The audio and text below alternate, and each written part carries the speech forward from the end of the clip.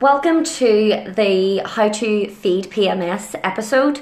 I've hooked up with Paula from Glow Health to bring you an episode on all things PMS, gut and liver related. So Paula Gillen is a qualified nutritional therapist with a very special interest and love for hormones and women's health. So when we get together, we dive into these topics, and we wanted to bring the conversations to you because we're so passionate about women's health. And with Paula's professional wealth of knowledge and my love for it all, we really hope that we can shed a bit of light on a few things for you listeners, our soul sisters, and ultimately bring you a little bit of more understanding about your body and help you in any way that we can.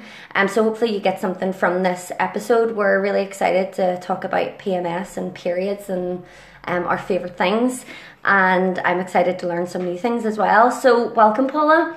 Hi, Carla.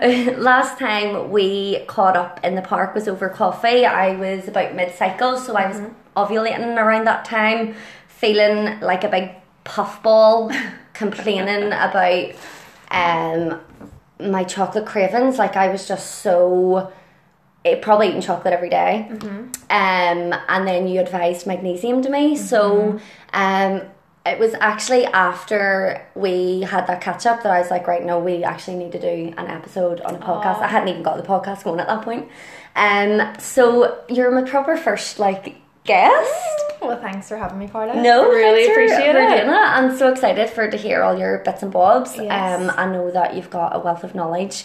So we'll probably talk today and realise that we've probably covered about 10 different episodes. And I can't wait to actually seriously do, the listeners will probably hear a million different episodes from us, because I want to get an episode with you on stools. Yeah. I want to get an episode with you on everything.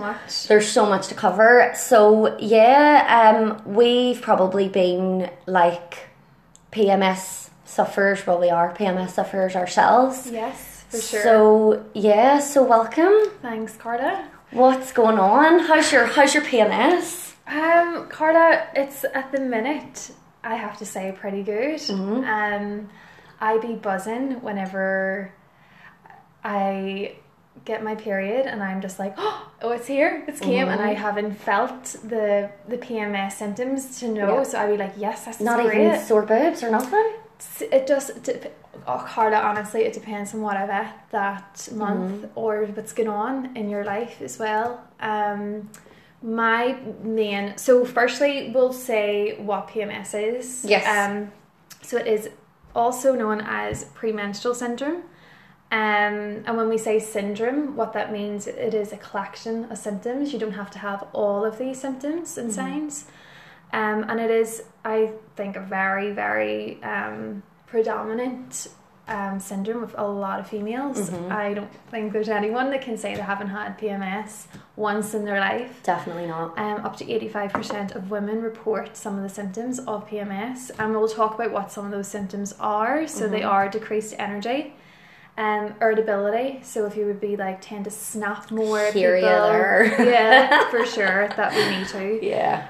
If you notice that you would have low moods, can get a wee bit depressed, low libido and sex drive, breast pain, so tenderness, even sometimes you feel like they're bigger, swollen, backache, skin breakouts, especially around the jawline and the chin, abdominal bloating, cravings such as sugar and salt, fluid retention, so kind of feeling really puffy and you're just holding on to loads of water, cramps and headaches, and as I say, it can be different for everybody. Yeah.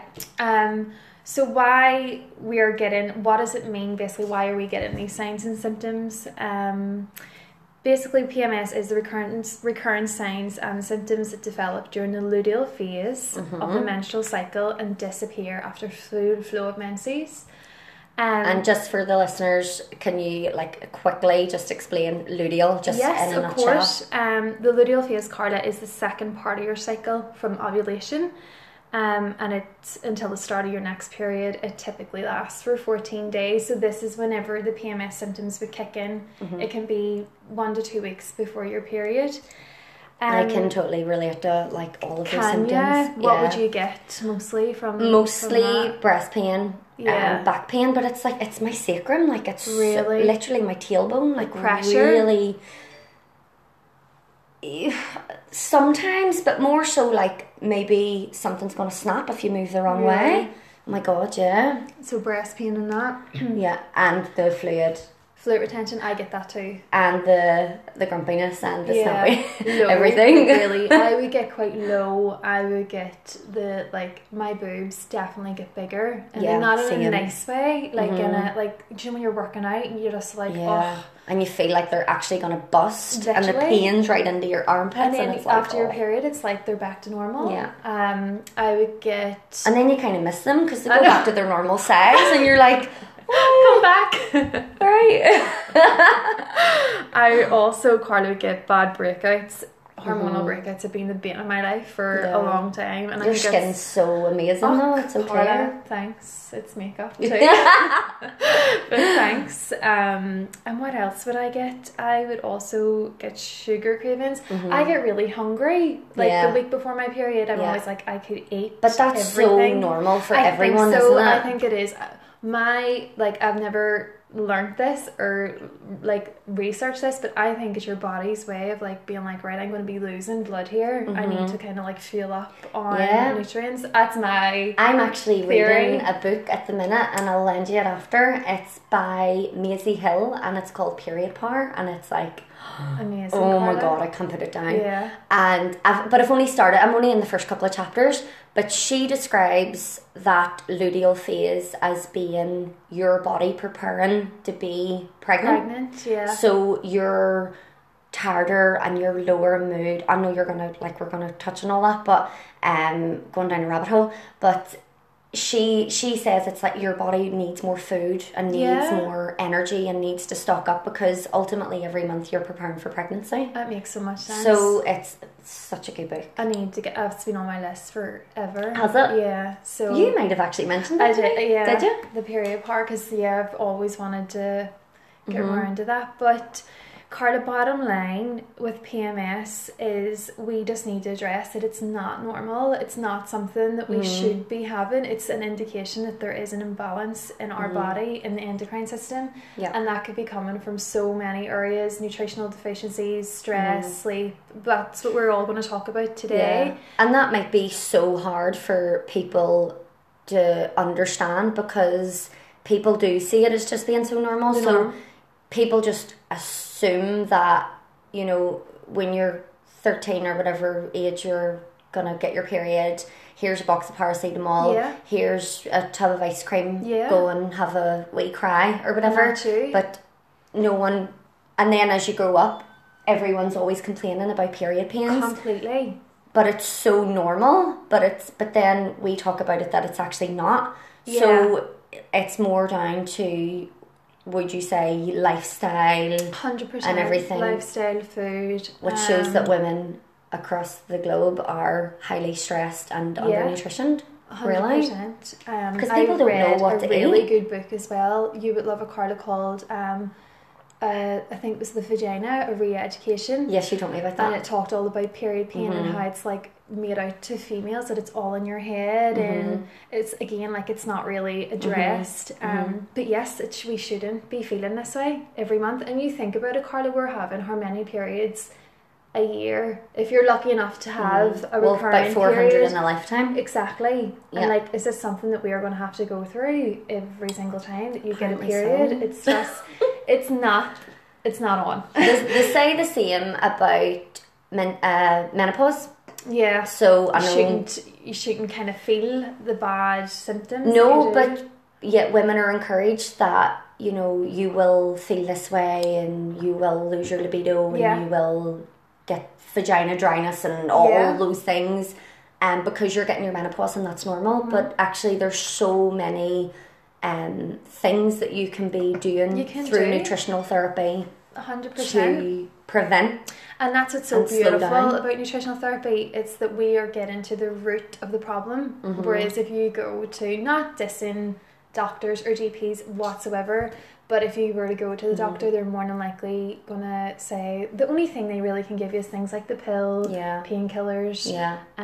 Whereas the nutritional therapy. I'm sorry, but that really does irritate me though when you go to. So I went to the doctor in January with serious pains in my pelvic floor, and she was like, it still hasn't been tested properly yet, but she's like, oh, it just sounds like classic endometriosis.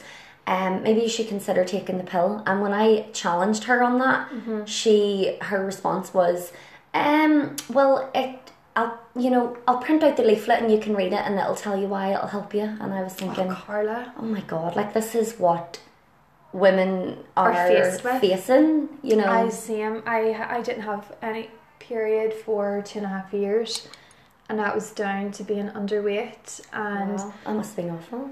Carla, honestly, at the time, I never even was like, oh my goodness, I'm not getting my period. It just was like, oh my God, like it never fazed me. I never looked at my body in that way and being like, right, there's something not right here. And I went to the doctor, and I was the same. She told me to eat more dairy, and I think what she was getting at with that is to put more weight on. Right, okay. But whereas you're going to touch on dairy and how it actually can affect the menstrual cycle and hormone balance. Lead to, and the pill as well. Thankfully it didn't take it. I just didn't like the idea of that. But this is what we're faced with, and that's what we want to really talk about today, is that there help is people so who much don't have a clue and it isn't, that, well, it's easy for me to say that, but it isn't that hard. And I hope everything that I say today it can come across in a way it's not overwhelming or it's not too much. It's like easy ways to kind of address it. So sounds good. Let's dive in. You mentioned about the corpus luteum, Carla, but I think it's good to kind of know hormonally what's happening at this stage of our cycle. So the luteal phase. So once the egg is released from the ovary at ovulation, the cells that were previously supporting that egg, the ovarian follicle, changes function and turns into the corpus luteum. And this produces progesterone as well as estrogen. And this fluctuation in the endocrine system is what is thought to cause the PMS. So basically, Carla, it's these changes. It's the changes from the first half of our cycle is our sex hormone that's predominant is estrogen. Then after ovulation, it's progesterone. And it's when these changes are happening is when the PMS symptoms arise, because what is thought to be going on in the body is an estrogen dominance. So that's what I am really going to heavily focus on today. Does that make sense, Carla? Yes, it really does. Okay, good. Yep.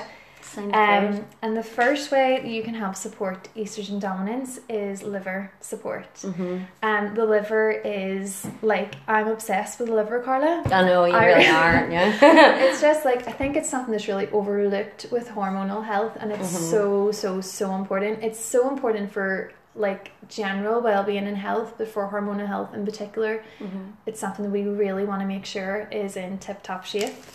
Okay, tell me how to do that. I'll try. I hear like liver health and I automatically think milk thistle. Yes. So that's like my liver go-to. Yeah, perfect. But, milk thistle is a really good I've kind of neglected that for a while. Have you? I need to get some more. I love a good milk thistle. I get the tincture. It does taste funny, and I would try and do that like once or twice a year. And Carla, I really feel the benefits from it. But that's perfect that you go for that. That's really good. Good. So why support your liver? Our liver is it breaks down our hormones and removes the excess hormones. So basically, Carla, we do not want excess hormones in our body whatsoever. We want our liver to do its job, break them down and excrete them, because if the liver isn't doing that, they're going to recirculate in our body and cause the imbalance. Right. So you want to make sure that they're all going out, right? Okay. Yeah. So the liver is really, really like, what's the word, Carla? It has all these pathways. There's 3 pathways for detoxifying. It's crazy when you think about what your liver is doing every day. Right. Basically, there's pathways that detoxify your toxins and your hormones, and there is certain foods to support certain pathways. Okay. So one pathway is called These, by the way, these 3 pathways I'm going to mention are all to do with clearing excess estrogen. Okay. And that's what I really want to make clear. Interesting. That we're always like coming back to that. Yep. To like clear in the excess hormones so the excess estrogen. Could you say that your liver's kind of like when you have a fish tank, it's kind of like the wee filter. Carla, I love that. Yes, isn't it? Such a good. Yeah, that's really, really good. It is so like that. It is your cleanser. It is so. So you have to ultimately look after it. You have to look after it, and the thing is, and you kind of think, well, if you're not drinking heavily, you know, if people think that, I was like that. I was now. Don't get me wrong, I was and still can be a bit of a binge drinker, which isn't good, but like not heavily. But Carla, we're constantly putting pressure on our liver every day. Yeah. When you are drinking alcohol, these things that I'm going to talk about aren't being focused on by the liver. They're for, in a way, sort of like second best, and it's going to be like, right, I need to get to this alcohol. We need to get this out of the body. Yeah. If you're smoking and like taking in those chemicals, those toxins, again the liver is just going to be like, I need to get this out, and it's not functioning as well in other areas. So the first thing is glucuronidation. Okay, that's a funny word. It's a mouthful, isn't it? What we need for this, Carla, is your essential fatty acids. So things, a lovely way I always remember your oily fish is smash. Salmon, mackerel, anchovies, sardines and herring are all fantastic sources of your essential fatty acids. So your oily fish, things like chia seeds, as well. Absolutely addicted to them at the minute. Flax seeds are all great too. And citrus fruits is also really good for that, for your glucuronidation. So your oranges, your lemons, and that's why your lemon water in the morning is so good. What about ginger water in the morning? Ginger's great too. It's really good. I would say that's more anti-inflammatory though, whereas this is really, the lemon in particular is really great for the liver. And lime as well. So yeah, your lemon water, easily get oranges into your diet. I would do as well like lovely salad dressings with lemon as well. Or like guacamole, you know, like you can get it in easily in that. Another thing is B vitamin rich foods, Carla, and that is good for your methylation. It's another pathway. funny word. I know. So B vitamin rich foods are your dark green leafy veg. I think I will probably talk about dark green leafy veg a lot in this. Sounds good. They're just superfoods, Carla. So your spinach, kale and rocket, nuts, in particular almonds, really good for B vitamins. Your grains, oats and rice as well. And seeds is fantastic sources, especially sunflower, and you would get them naturally in meat and fish as well. And finally, the last pathway in the liver that we want to focus on is sulfation. So what kind of supports that, Carla, is your sulfur containing compounds. Right. You find that in red pepper, onions, garlic, Brussels sprouts, broccoli, egg yolks, and even broccoli sprouts. It's good for that as well. So they're all great for that. So yeah, also Carla, there's another really, really good phytonutrient for liver support called DIM. It's that short for something I'm not even going to try what it's short for. Go on, try. It's something dimethyl. Blah. Basically, Carla, it's a phytonutrient found in brassica vegetables, such as your broccoli, cabbage, kale, Brussels sprouts, broccoli sprouts, cauliflower, and turnip. So what this does, it helps promote your healthy estrogen metabolism. So if you've got the estrogen dominance, it's really good to break that down and prevent it from recirculating, getting rid. So I always recommend, Carla, if there's any hormonal imbalance, to eat a sort of brassica veg every day. If you can. Easy ways you can get that in. I love a kale salad, and if you marinate it with like tahini, apple cider vinegar, even like tamari, which is the gluten-free soy sauce, is such an easy way. sauerkraut with your cabbage. Again, you're supporting your gut as well with the sauerkraut. the Is that how you probiotics. say that? Sauerkraut, yeah. I'm not a fan. Are you not? No, I don't think I so. love it. I think it reminds me of coleslaw a wee bit. Does it? But it's really pickly, isn't it? Yeah. See, that's good. That means it's like fermented and really doing the good stuff. Alright, I'll try it again. Broccoli. Give it a go. Broccoli as well, I think, is easy to add to your meals and easy to throw into like curries and stews, stuff like that. Also, Carla, just for general liver health, it's important to make sure that we're getting in enough antioxidants.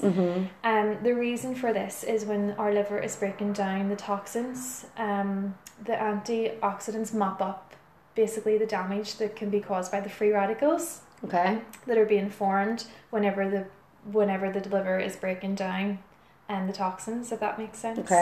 So we just want to make sure we're getting constant antioxidants into the diet for our liver and also for our skin to keep us looking young, and our body and our cells. And fantastic sources of antioxidants is your lemons. Again, like vitamin C rich foods, your lemons, berries, strawberries, blueberries, raspberries. Green tea is also really good. Dark green leafy veg again. And these are all really accessible. Exactly. Foods that people can get in their supermarket. Like, it's not, I know there's like a lot of like long funny words that I struggle to even say that you're going to cover, but like these are all really simple. I think it's just thinking of ways to make them like nice to eat. And I know it must be hard, like if you've kids, if you've got a partner or husband who's not keen on, and you're like, I'll make a kale salad, they're like go away. So it's just trying to make it tasty. But it's totally easily accessible. What you're saying hard is like you're not having to go out of your way to kind of go and get like all these weird things.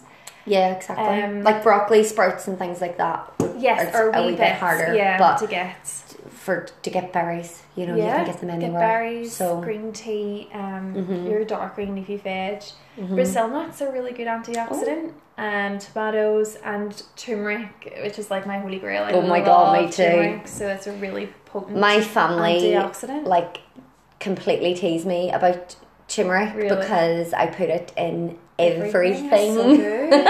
Carla, it's really good because it's a good anti-inflammatory and antioxidant. So what about cayenne pepper? It is as well, isn't it? Cayenne pepper is good. It's good for like blood circulation. Okay, because I would literally cook that with everything as well. But, and with your turmeric, it's good for the absorption. Oh, that's why you would be taking your cayenne pepper. Good. With it. Good.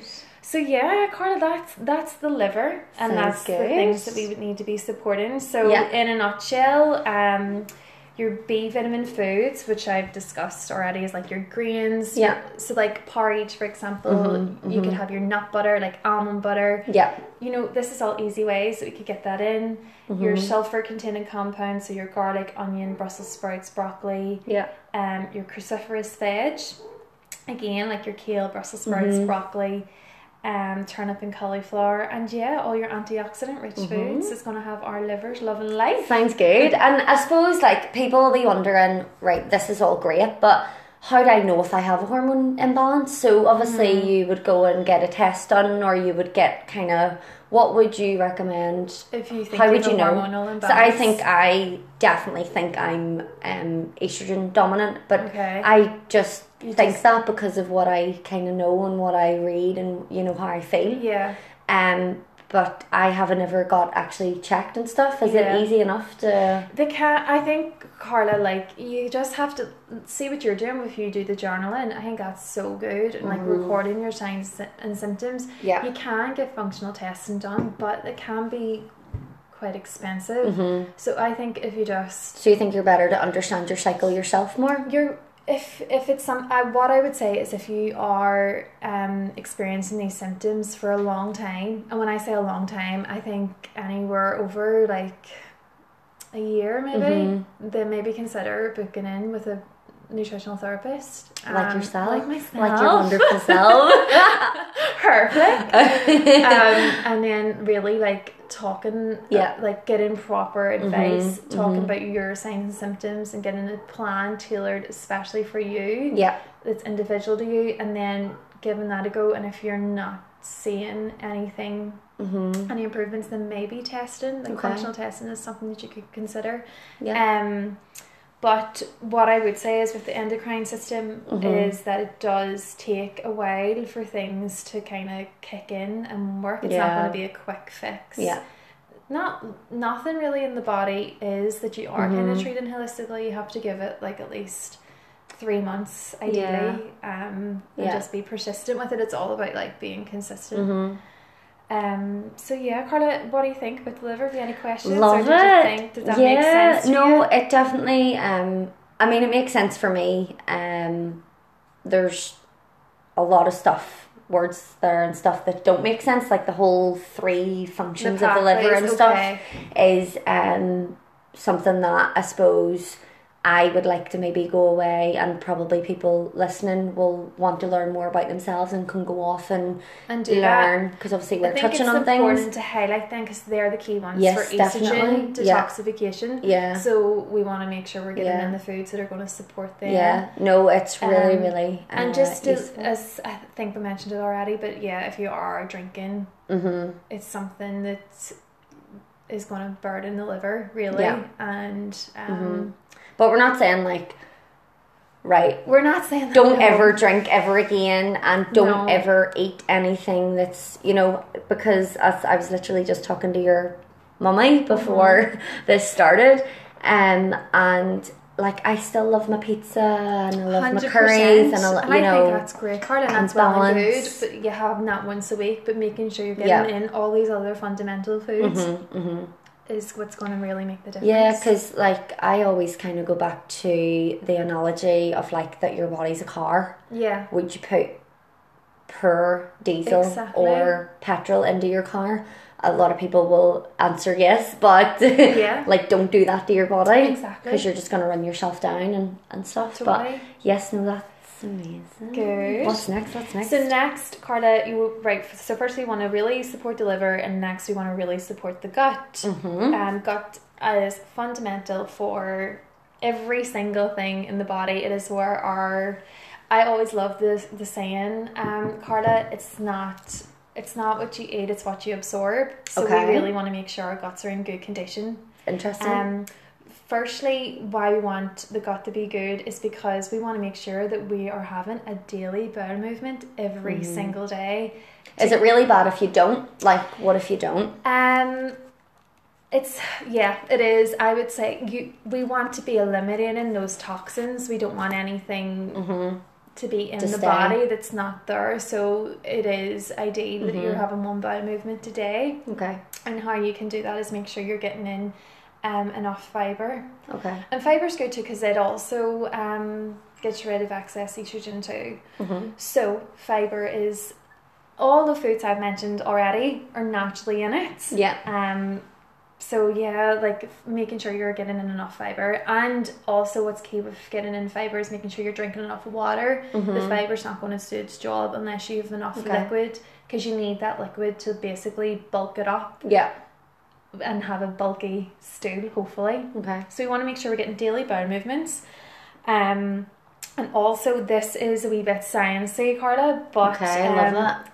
There is an important enzyme, glucuronidase, which is found in the bowel if there's an unbalanced gut flora. Ooh. Right? So this basically can make estrogen have a second life in the body, which we don't want. Because then, as I said before, it causes the imbalance. We want to make sure that it's being excreted. So estrogen gets a bad rep though, doesn't it? Because it's a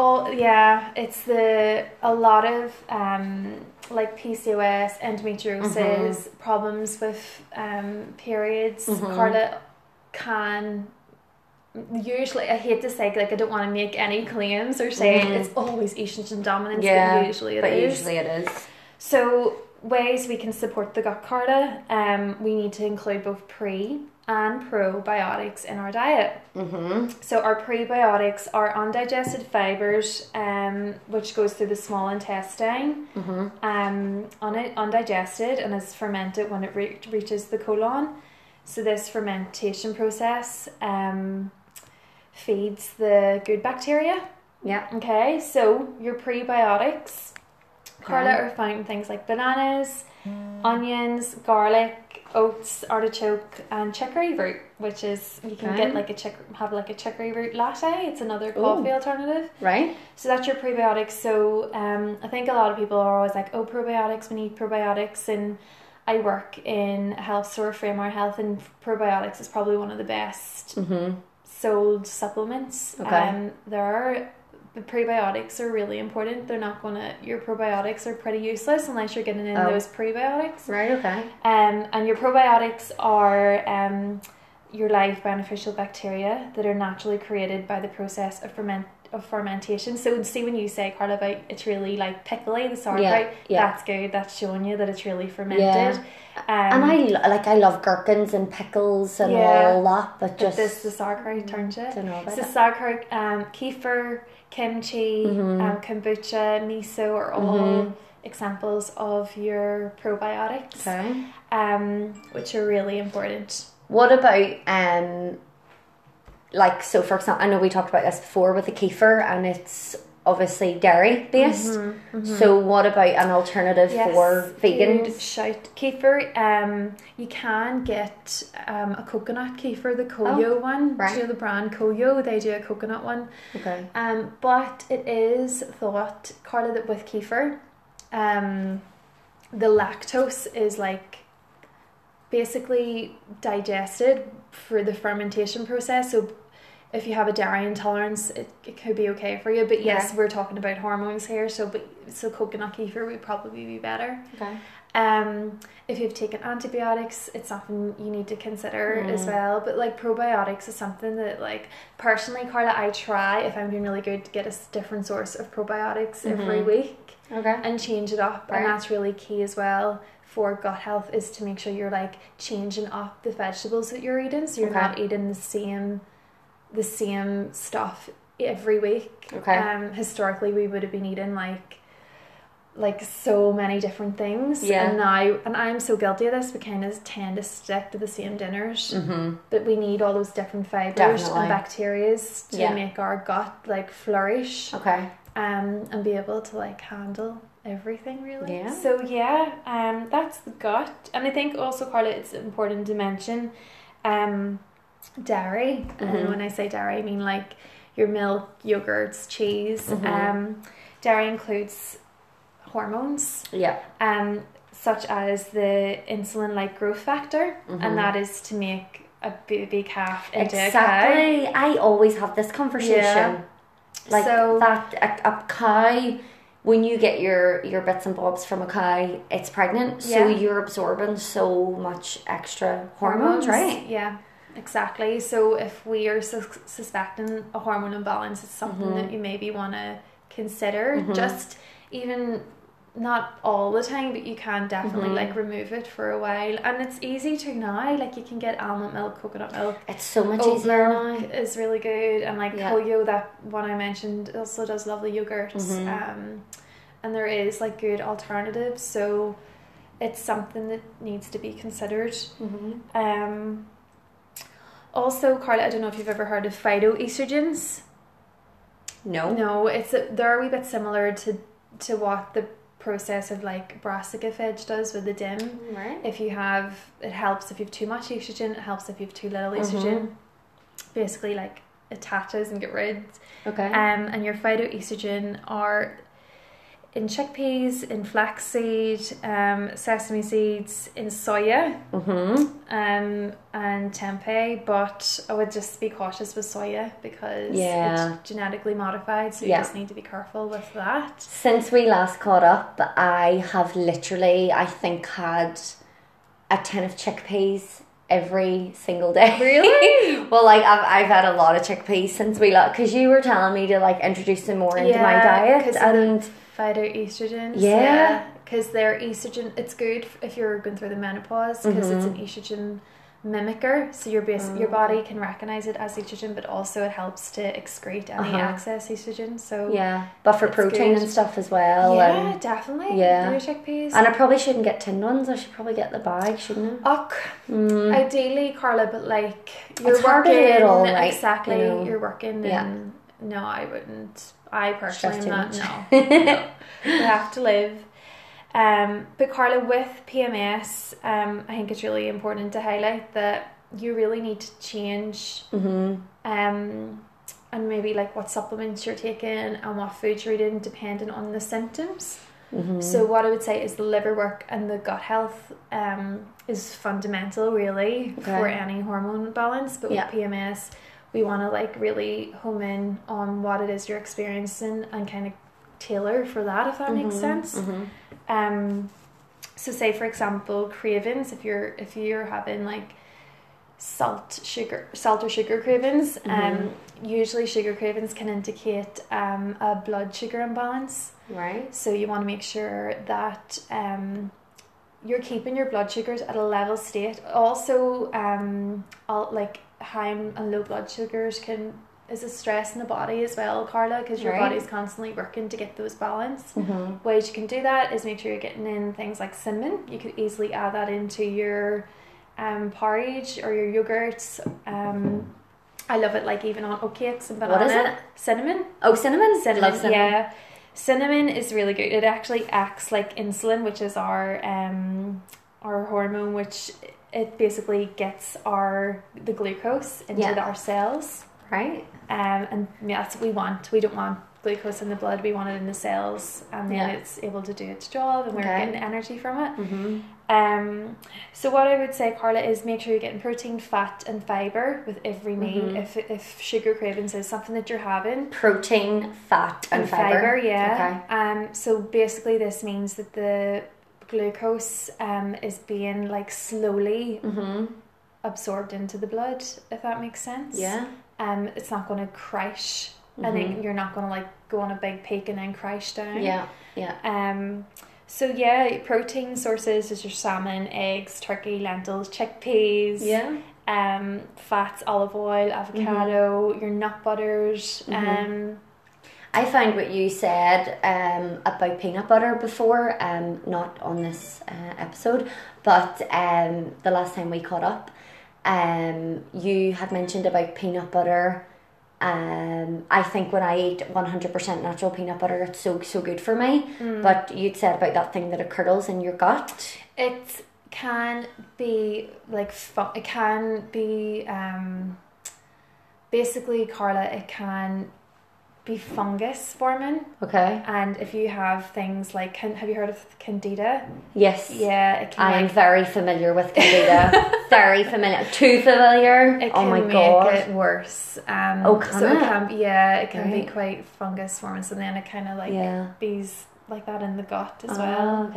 I eat peanut butter and I'm okay with it, but I just love it, Carla. I love it so much. Like there was peanut butter in them balls you just made me. Gorgeous.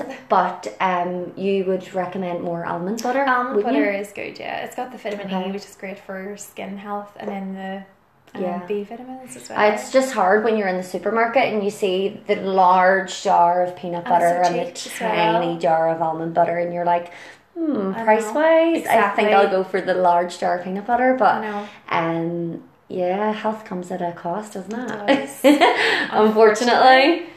So yes, with your cravings, blood sugar imbalance is usually indicating that.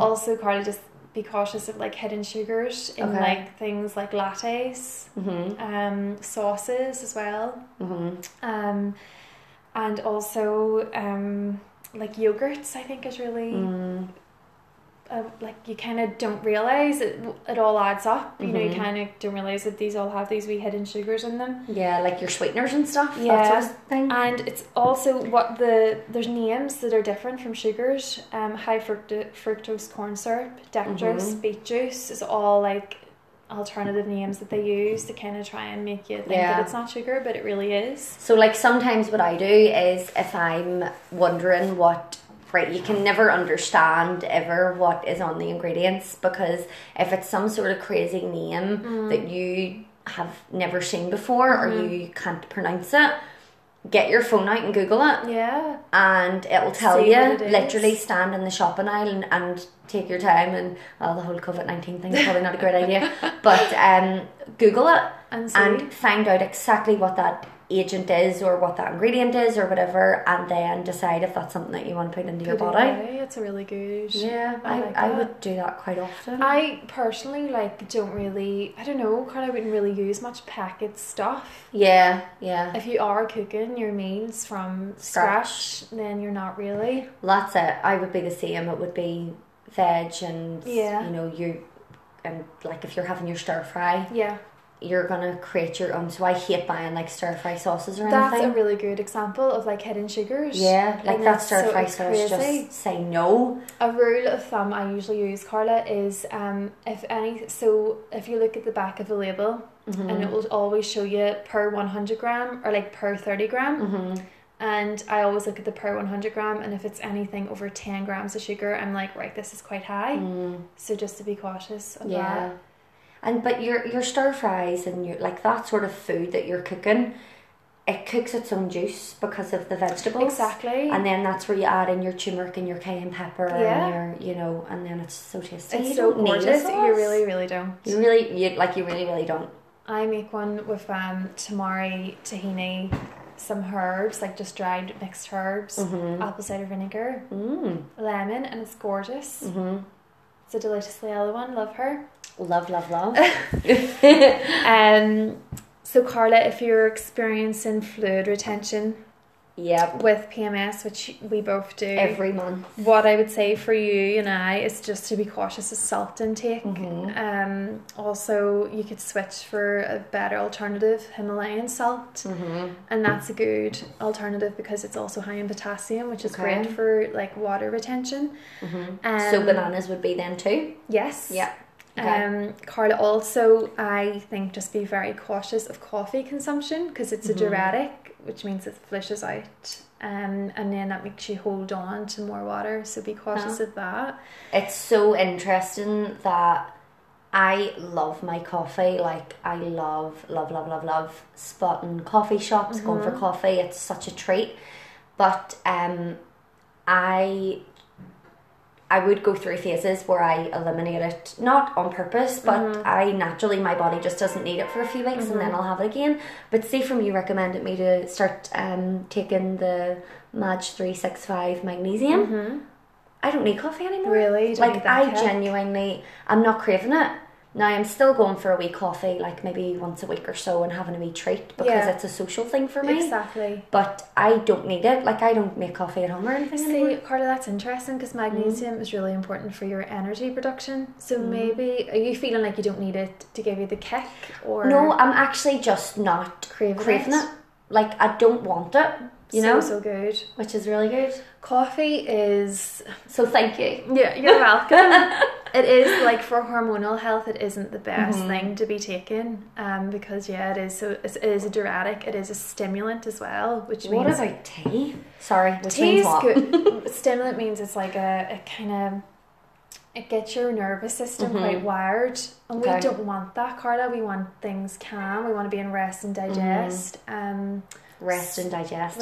Digest, yeah. So matcha is a good alternative because it has an amino acid called L-theanine, which has a calming effect on the body. Okay. So see when you have a cup of tea and you're like, oh, that was so nice. Like your nice relaxing cup of tea, that's where that effect comes from. So yeah. Even with like normal like English breakfast tea. Yeah. Because obviously there's caffeine and stuff in that as well. There's caffeine in it. It wouldn't be as harsh though. But yeah, it's just something to be cautious of. Like one a day should be okay. But I wouldn't go for anything more than that. So with the fluid retention, Carla, as well as the coffee, I love body brushing. Right. Dry body brushing. I haven't done it yet. No, I did get that facial roller brush that you told me about though. The Jade roller. I did get that, But probably 2 months ago, and it's still in the pack. I haven't even opened it, so I will get your advice on how to use it when we're done. But the body brushing. Dry body brushing is really great for stimulating your lymphatic system, and we want to make sure that's good, because that can be also a sluggish lymphatic system can be causing fluid retention. But you can get them cheap enough in Boots, and you just like start from your feet and work upwards, like just brushing your skin. Is it tough? No, it's not. It's maybe I'm just getting used to it, but no, it's not. And it gets rid of dead skin cells and just like gets the blood flowing. So I think it's great for lymphatic health.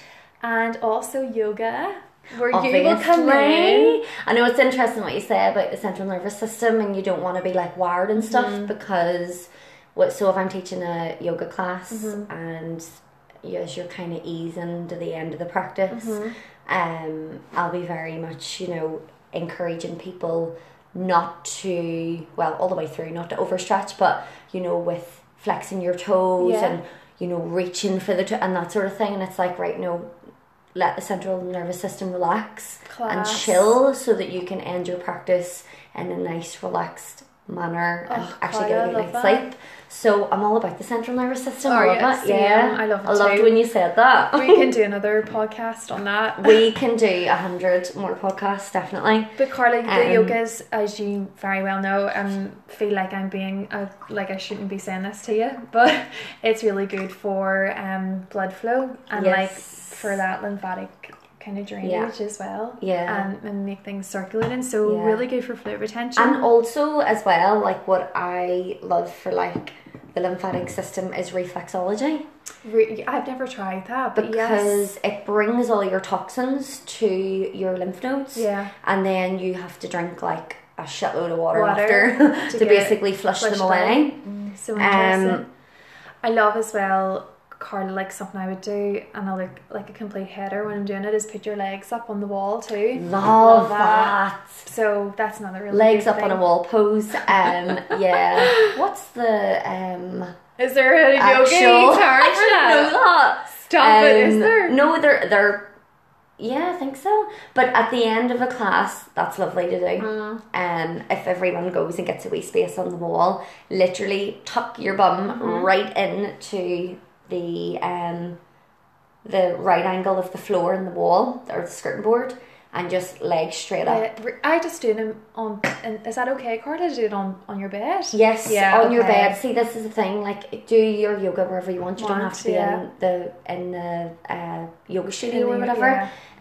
But doing it at home. See if you are feeling super stressed. So especially like keeping it on topic. Us as women, we affect our menstrual cycles so much by our lifestyles and being stressed out, and with normal family life stuff that you can't help.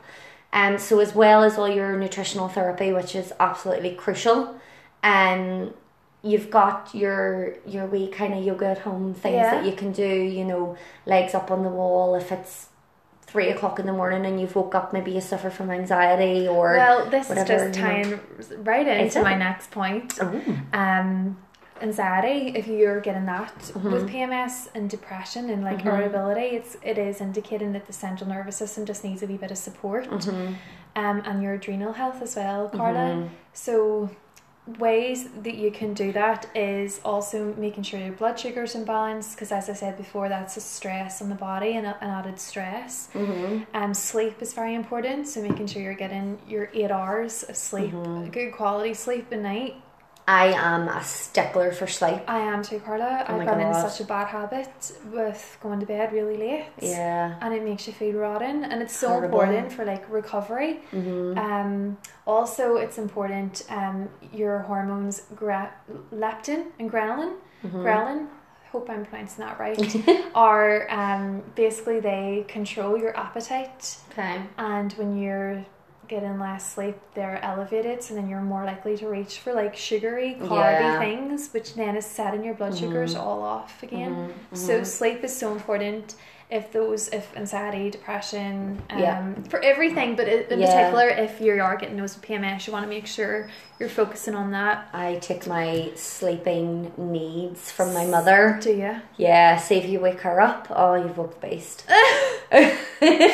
I'm like the next day I'm like there's just I'm like a zombie. I need my sleep to function. What do you think about the kind of PMS side of things, and for PMS sufferers who eat really late in the evenings? Would that have a massive impact? Because obviously, like they say, you know, don't eat after 6, don't eat after 7 and whatever. So would there be any correlation Carla, I think it is best, and like obviously some people are shift workers and they don't have that option, but if you can, like, leave it about 3 hours before you go to sleep, before you've had anything, just so your body's able to do the recovery processes in other areas and it's not focusing on digesting your food. It's kind of like where fasting comes in. Again, we could do another podcast on God, totally. But it's, it is more ideal that your body's working on other areas, not having to digest food. And you know yourself when you go to bed and you've got a big heavy meal. Yeah. It's not good. It's not good. At all. You can be a bit sluggish the next day. Especially the next morning, you feel so horrible. Yeah. I do anyway. I'm like either getting straight up to go to the toilet, or it's not naturally when your digestive enzymes and your digestive juices are high. It's not that they're higher when you wake up, and they kind of gradually decrease throughout the day. But it's so at nighttime they're not going to be at their best point, so you're not really going to be digesting your food that well. So and weight gain. Hello. I know. But yeah, so no, that's amazing. I think as well, Carla, it's important to mention about like stimulants, not only your sugar and your coffee, but also like social media, news, work emails, like just I feel like we're just having that constant bombarding of like we are on call 24/7, and it is a stressor, so you just need to be a bit cautious about that. Your essential fatty acids again are so important for your brain and your central nervous system. So your oily fish, and if you're vegan, an EPA DHA supplement is something I would really recommend. Okay. And again, your yoga, your meditation, your journaling, you're getting out into nature, just really helping to keep things calm and to connect. Yeah. And Carla, finally, if you're getting cramps, it could be a sign of magnesium deficiency. If that's something that you would be getting. It's my favourite word at the moment, magnesium. And again, Carla, that'd be great for the anxiety as well, and the irritability is magnesium, because it is also known as nature's relaxant. So making sure you could be getting that in dietary wise, through cacao, bananas, pumpkin seeds, your dark green leafy veg. However, I would say the soil content just isn't as good as what it used to be. Epsom salt baths are good. Yeah. But I do love a wee magnesium supplement. Yeah, same. The Mags 365 is something I got the magnesium bath flakes. Yes, great, Carla. Yeah. Really good, and that's a good gentle way of it getting in as well.